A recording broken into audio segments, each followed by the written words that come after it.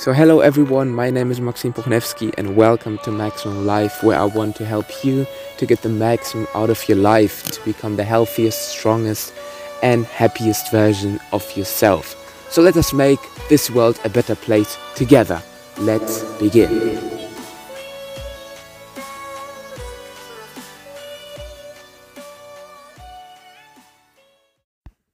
Привет всем и добро пожаловать на моем подкасте Maximum Life. Я очень рад, что вы опять подключились и что вы готовы послушать следующий эпизод. В прошлом эпизоде мы поговорили о важности иммунной системы, в частности, что касается сейчасшней ситуации, что в данный момент происходит у нас в мире. И я не только говорю об эпидемии коронавируса, я тоже говорю в принципе всех болезнях, которые на данный момент существуют на нашей планете. Это целый ряд таких страшных болезней, которые не только связаны с какими-то вирусами или бактериями, но тоже инфаркты, рак и так далее. То есть у нас целый ряд есть заболеваний страшных, которыми мы все не хотим болеть. И мы в прошлый раз уже поговорили об иммунной системе, и сегодня я хочу немножечко затронуть тему холодных душев, холодных процедур, и, в принципе, как холод может помочь вам, улучшить, укрепить вашу иммунную систему. Погнали! Короче, как вы, наверное, уже поняли, то я этим очень люблю заниматься. Я обожаю холодный душ, я обожаю идти в ледяную воду, принимать холодный душ и так далее. Почему я это все обожаю? Не потому что сама холодная процедура мне как-то приносит очень много удовольствия. Но я просто знаю, насколько это сильно помогает моей иммунной системе, насколько сильно это ее тренирует. И после этого я чувствую себя просто супер классно. Поэтому я, во-первых, уже хотя бы из-за этого рекомендую вам всем попробовать принять холодный душ хоть несколько дней, недель, месяцев, или зайти в ледяную воду, посидеть там несколько минут. Как все это началось? То есть я, собственно, прочитал о таком человеке, как Вим Хоф. Может быть, вы о нем слышали. Рекомендую очень, почитать о нем в интернете, потому что он реально крутой человек. Его тоже называют The Iceman, потому что он установил очень много всяких рекордов, которые связаны со льдом, с холодной водой. С холодной водой он просидел 2 часа во льде. Он проплыл очень, 60 с чем-то метров подо льдом в ледяной воде. Он пробежал марафон на Южном полюсе, если я не ошибаюсь, и тоже в пустыне.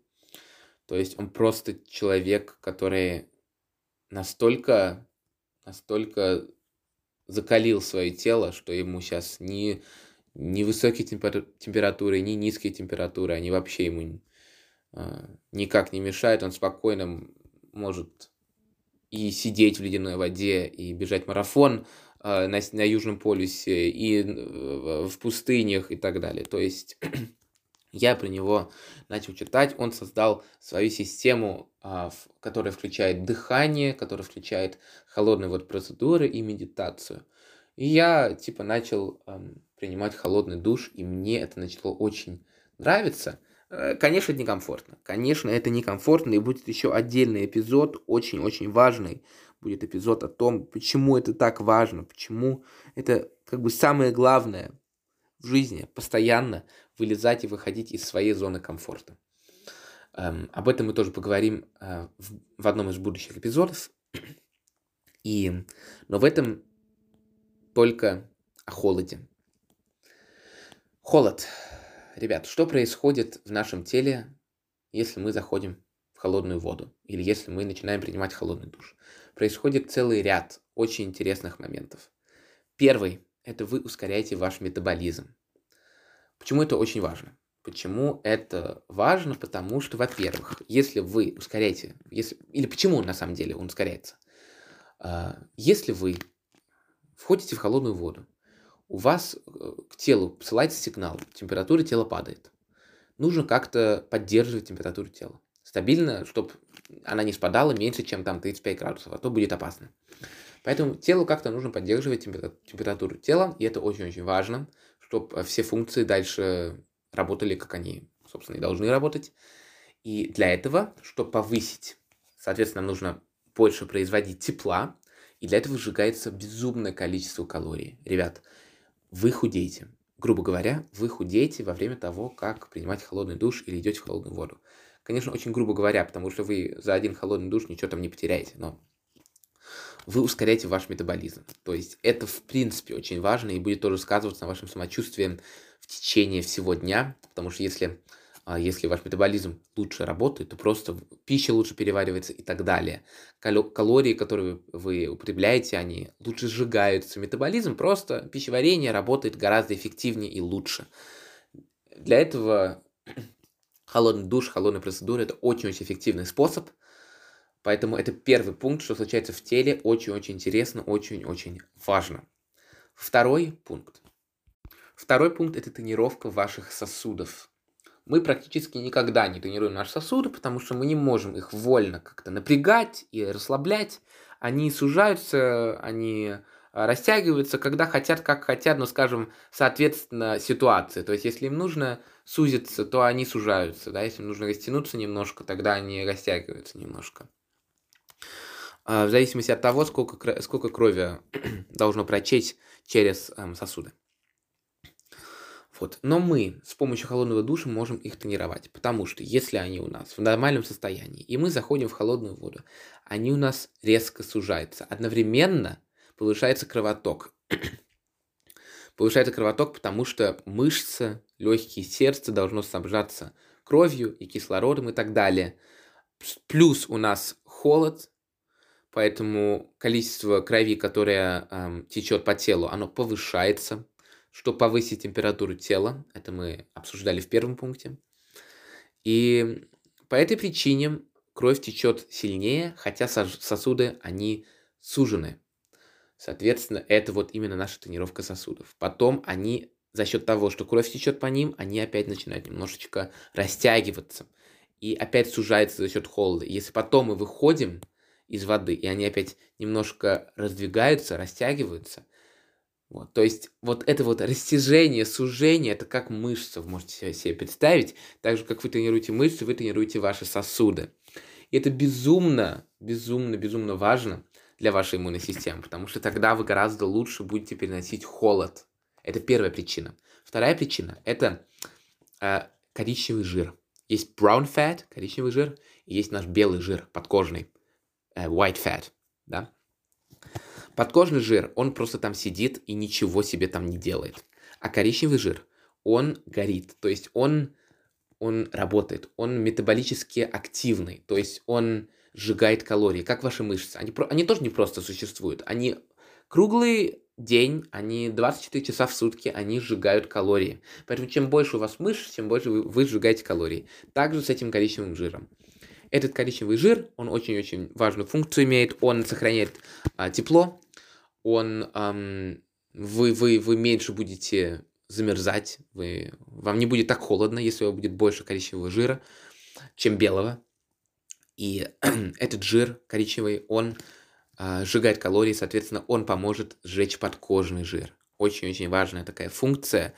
И холодные души тоже способствуют производству, так сказать, этого коричневого жира. Это такой очень тоже важный момент. И вторая причина, почему вам легче переносить холод, если вы начинаете принимать холодный душ или холодные ванны, или заходить в холодное озеро, в холодную воду и прочее. То есть это на самом деле все равно, каким образом вы это осуществляете. Это второй пункт, очень важный. И вы прям почувствуете, или я прям чувствую на собственном примере, что насколько легче я переношу холод, например, чем мои родители. То есть мои родители, как только холодно становится, они одеваются там, или друзья мои, холодно, все, куртку, жилетку, свитер и так далее. А мне спокойно могу еще в футболке походить, потом когда-то реально холодно станет, когда-то я свитерок маленький одену, и все, и мне опять хорошо.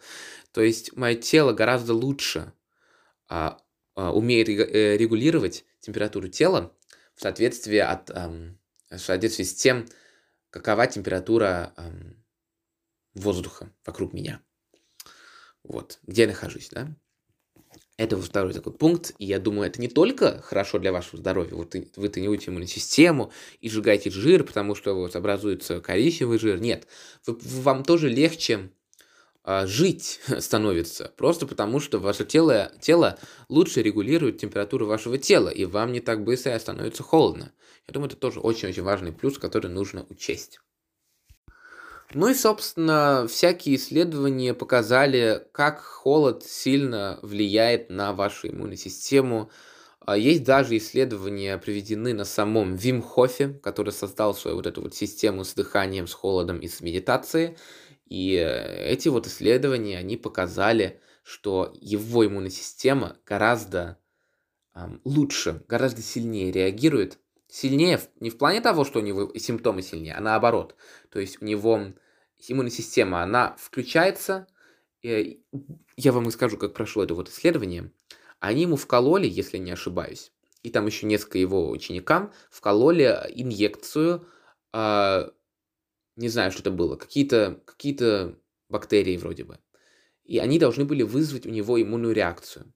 И показатели в крови, они кратковременно они изменились, потом опять восстановились очень быстро, и никаких симптомов у него не было. Хотя должны были бы быть. И это показывает, что его иммунная система очень быстро сработала, и он моментально мог проконтролировать, что происходит в своем теле, и не допустить развития какой-то вот болезни или простуды. Вот. Так что это такой очень важный момент, и я тоже сам это замечаю на себе. Я вот уже как год принимаю холодный душ почти каждый день, и я болел последний раз в этом году в феврале, то есть это было полгода назад, я болел последний раз гриппом. Вот. Ну и в это время я перестал принимать холодные души. Какой-то там несколько месяцев я не принимал, потому что, не знаю, как-то отошел опять от этого. Потом регулярно начал принимать холодный душ. И теперь с февраля я вообще не болел никак, ни чуточки. То есть ни горло не болело, ничего мне не болело, я не простудился. И я надеюсь, что так еще продолжится очень-очень долго. Это правда классное чувство. Я думаю, чем меньше мы болеем, тем это лучше. Так вот, это вот третий очень важный пункт. Насколько сильно холод помогает вашей иммунной системе. Это не значит, что вы должны постоянно мерзнуть, потому что тогда вы простудитесь и все.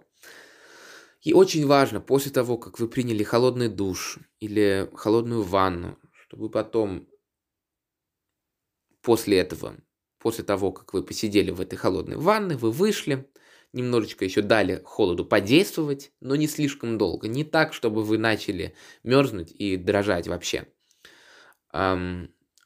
Вот. И когда вы опять немножечко успокоитесь, заходите в тепло, одевайтесь и все, потому что теперь очень важный момент такой. Любая холодная процедура – это для тела стресс, то есть это вызывает стрессовую реакцию. И как мы знаем, стрессовая реакция, она подавляет иммунную систему. То есть да, во время холодной процедуры и непосредственно после нее ваша иммунная система подавлена. То есть вы скорее можете простудиться и так далее. Но это так же, как со спортом. Так же, как со спортом, во время спорта мышцы, они не растут. Вы их ломаете. И после спорта они восстанавливаются и становятся сильнее. Абсолютно то же самое происходит с вашей иммунной системой во время холодных процедур. Она, так сказать, немножко ломается и подавляется, а после этого она восстанавливается и становится гораздо сильнее. Так вы можете себе это представить. Кстати, также происходит в любой стрессовой ситуации. Будь ли это спорт, голодание, холод.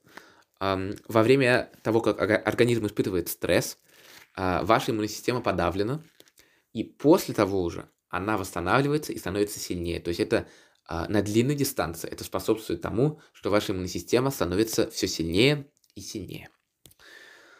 Это были вот все для начала важные моменты, которые я хотел обсудить, что касается холода. Теперь и почему он полезен, и почему вам стоит включить холодные процедуры в вашу ежедневную рутину, так сказать. Почему вам стоит это делать почти каждый день или хотя бы там несколько раз в неделю. Я вам это рассказал. Если есть вопросы, то обязательно посылайте мне эти вопросы по моей электронке maximprukhnevsky@gmail.com. Я еще оставлю ссылочку в шоу-ноутах в описании. Или можете мне тоже писать в инстаграме @monkey monkey underscore Kali Sports. Нет, извините, еще раз. Monkey underscore Kali Playground. Это мой инстаграм. Я тоже еще раз оставлю ссылочку в описании. И вот. Теперь хочу дать еще вам несколько советов, что касается того, как лучше всего начать с холодными процедурами, потому что нельзя же сразу начинать там с 10-минутного холодного душа. Да, это правильно. Начинайте с 1 минуты. Начинайте постепенно. То есть тут никаких секретов нет. Так же, как со спортом. Начинайте с 2 часов спорта. Тут секретов, по сути, никаких нет. Это так же, как в спорте. Вы же тоже не пойдете заниматься 2 часа сразу в зал, если вы только начинаете заниматься спортом. Так же с холодным вашим душем. То есть, или с холодной ванной. Начинайте с 1 минуты, начинайте с полминуты. Как вам, так сказать, комфортно. Очень важно контролировать ваше дыхание. Это просто самое-самое главное в холодных процедурах. Не начинайте дышать быстро. Дышите медленно, специально так. Направленно вы контролируете ваше дыхание. Следите за тем, чтобы оно не ускорялось слишком сильно. Пытайтесь его замедлить, чтобы оно было контролируемо глубоким, очень глубоким дыханием. Дыхание должно быть. Следите вот за этим. Это очень-очень важно, потому что очень многие, они заходят в холодный душ или в холодную воду и начинают дышать, очень-очень быстро. То есть так не стоит. Это для тела только усилит вот эту стрессовую реакцию. Поэтому пытайтесь успокоиться и контролировать ваше дыхание. И потом это будет все гораздо более комфортно. И со временем вы привыкнете, и будет все очень приятно. Я бы не сказал, что приятно, но будет гораздо лучше. И с каждым разом увеличиваете количество секунд или минут, которые вы сидите в холодной воде. Не обязательно превышать 3-4 минуты, это уже будет очень много. Время от времени можете делать такие эксперименты или вызовы себе, где вы говорите себе: я хочу просидеть сегодня 5 минут в холодной воде, и вы сидите 5 минут. Или по несколько раз в день принимать холодный душ. После спорта можете принимать, это еще сильнее, так сказать, в этот момент усилит стрессовую реакцию в организме. Так что после этого обязательно заходите в тепло, потому что я обычно или после сауны, или после спорта захожу в холодное наше озеро. И после этого обязательно нельзя мерзнуть, нужно зайти в тепло и нагреться, а то потом можно реально простудиться и заболеть. Это такие вот важные моменты, которые нужно учесть, если вы хотите начать принимать холодный душ. Я надеюсь, что вам это было полезно. Если еще вопросы, то присылайте мне по электронке или пишите мне в Инстаграм.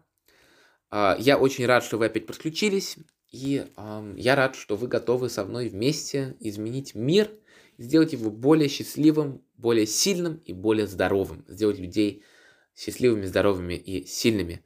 И даже если этим подкастом, и даже если его послушает только один человек, и он уже начнет что-то применять из того, что я сказал в своей жизни, то я уже буду счастлив. Поэтому спасибо вам огромное, каждому, кто слушает этот подкаст, и увидимся в следующем эпизоде. Пока-пока. Хочу еще раз поблагодарить вас всех за то, что подключились и послушали мой подкаст. Я надеюсь, что это было для вас полезно, что вы узнали что-то новое. Если это было так, то поделитесь, сообщите другим, отмечайте меня в Инстаграме, подписывайтесь на мой Инстаграм @monkey _ Kali Playground MONKY _ Kali Playground. Вы можете меня просто найти в Инстаграме. И увидимся в следующем эпизоде. Всем пока-пока. Желаю вам всего самого лучшего.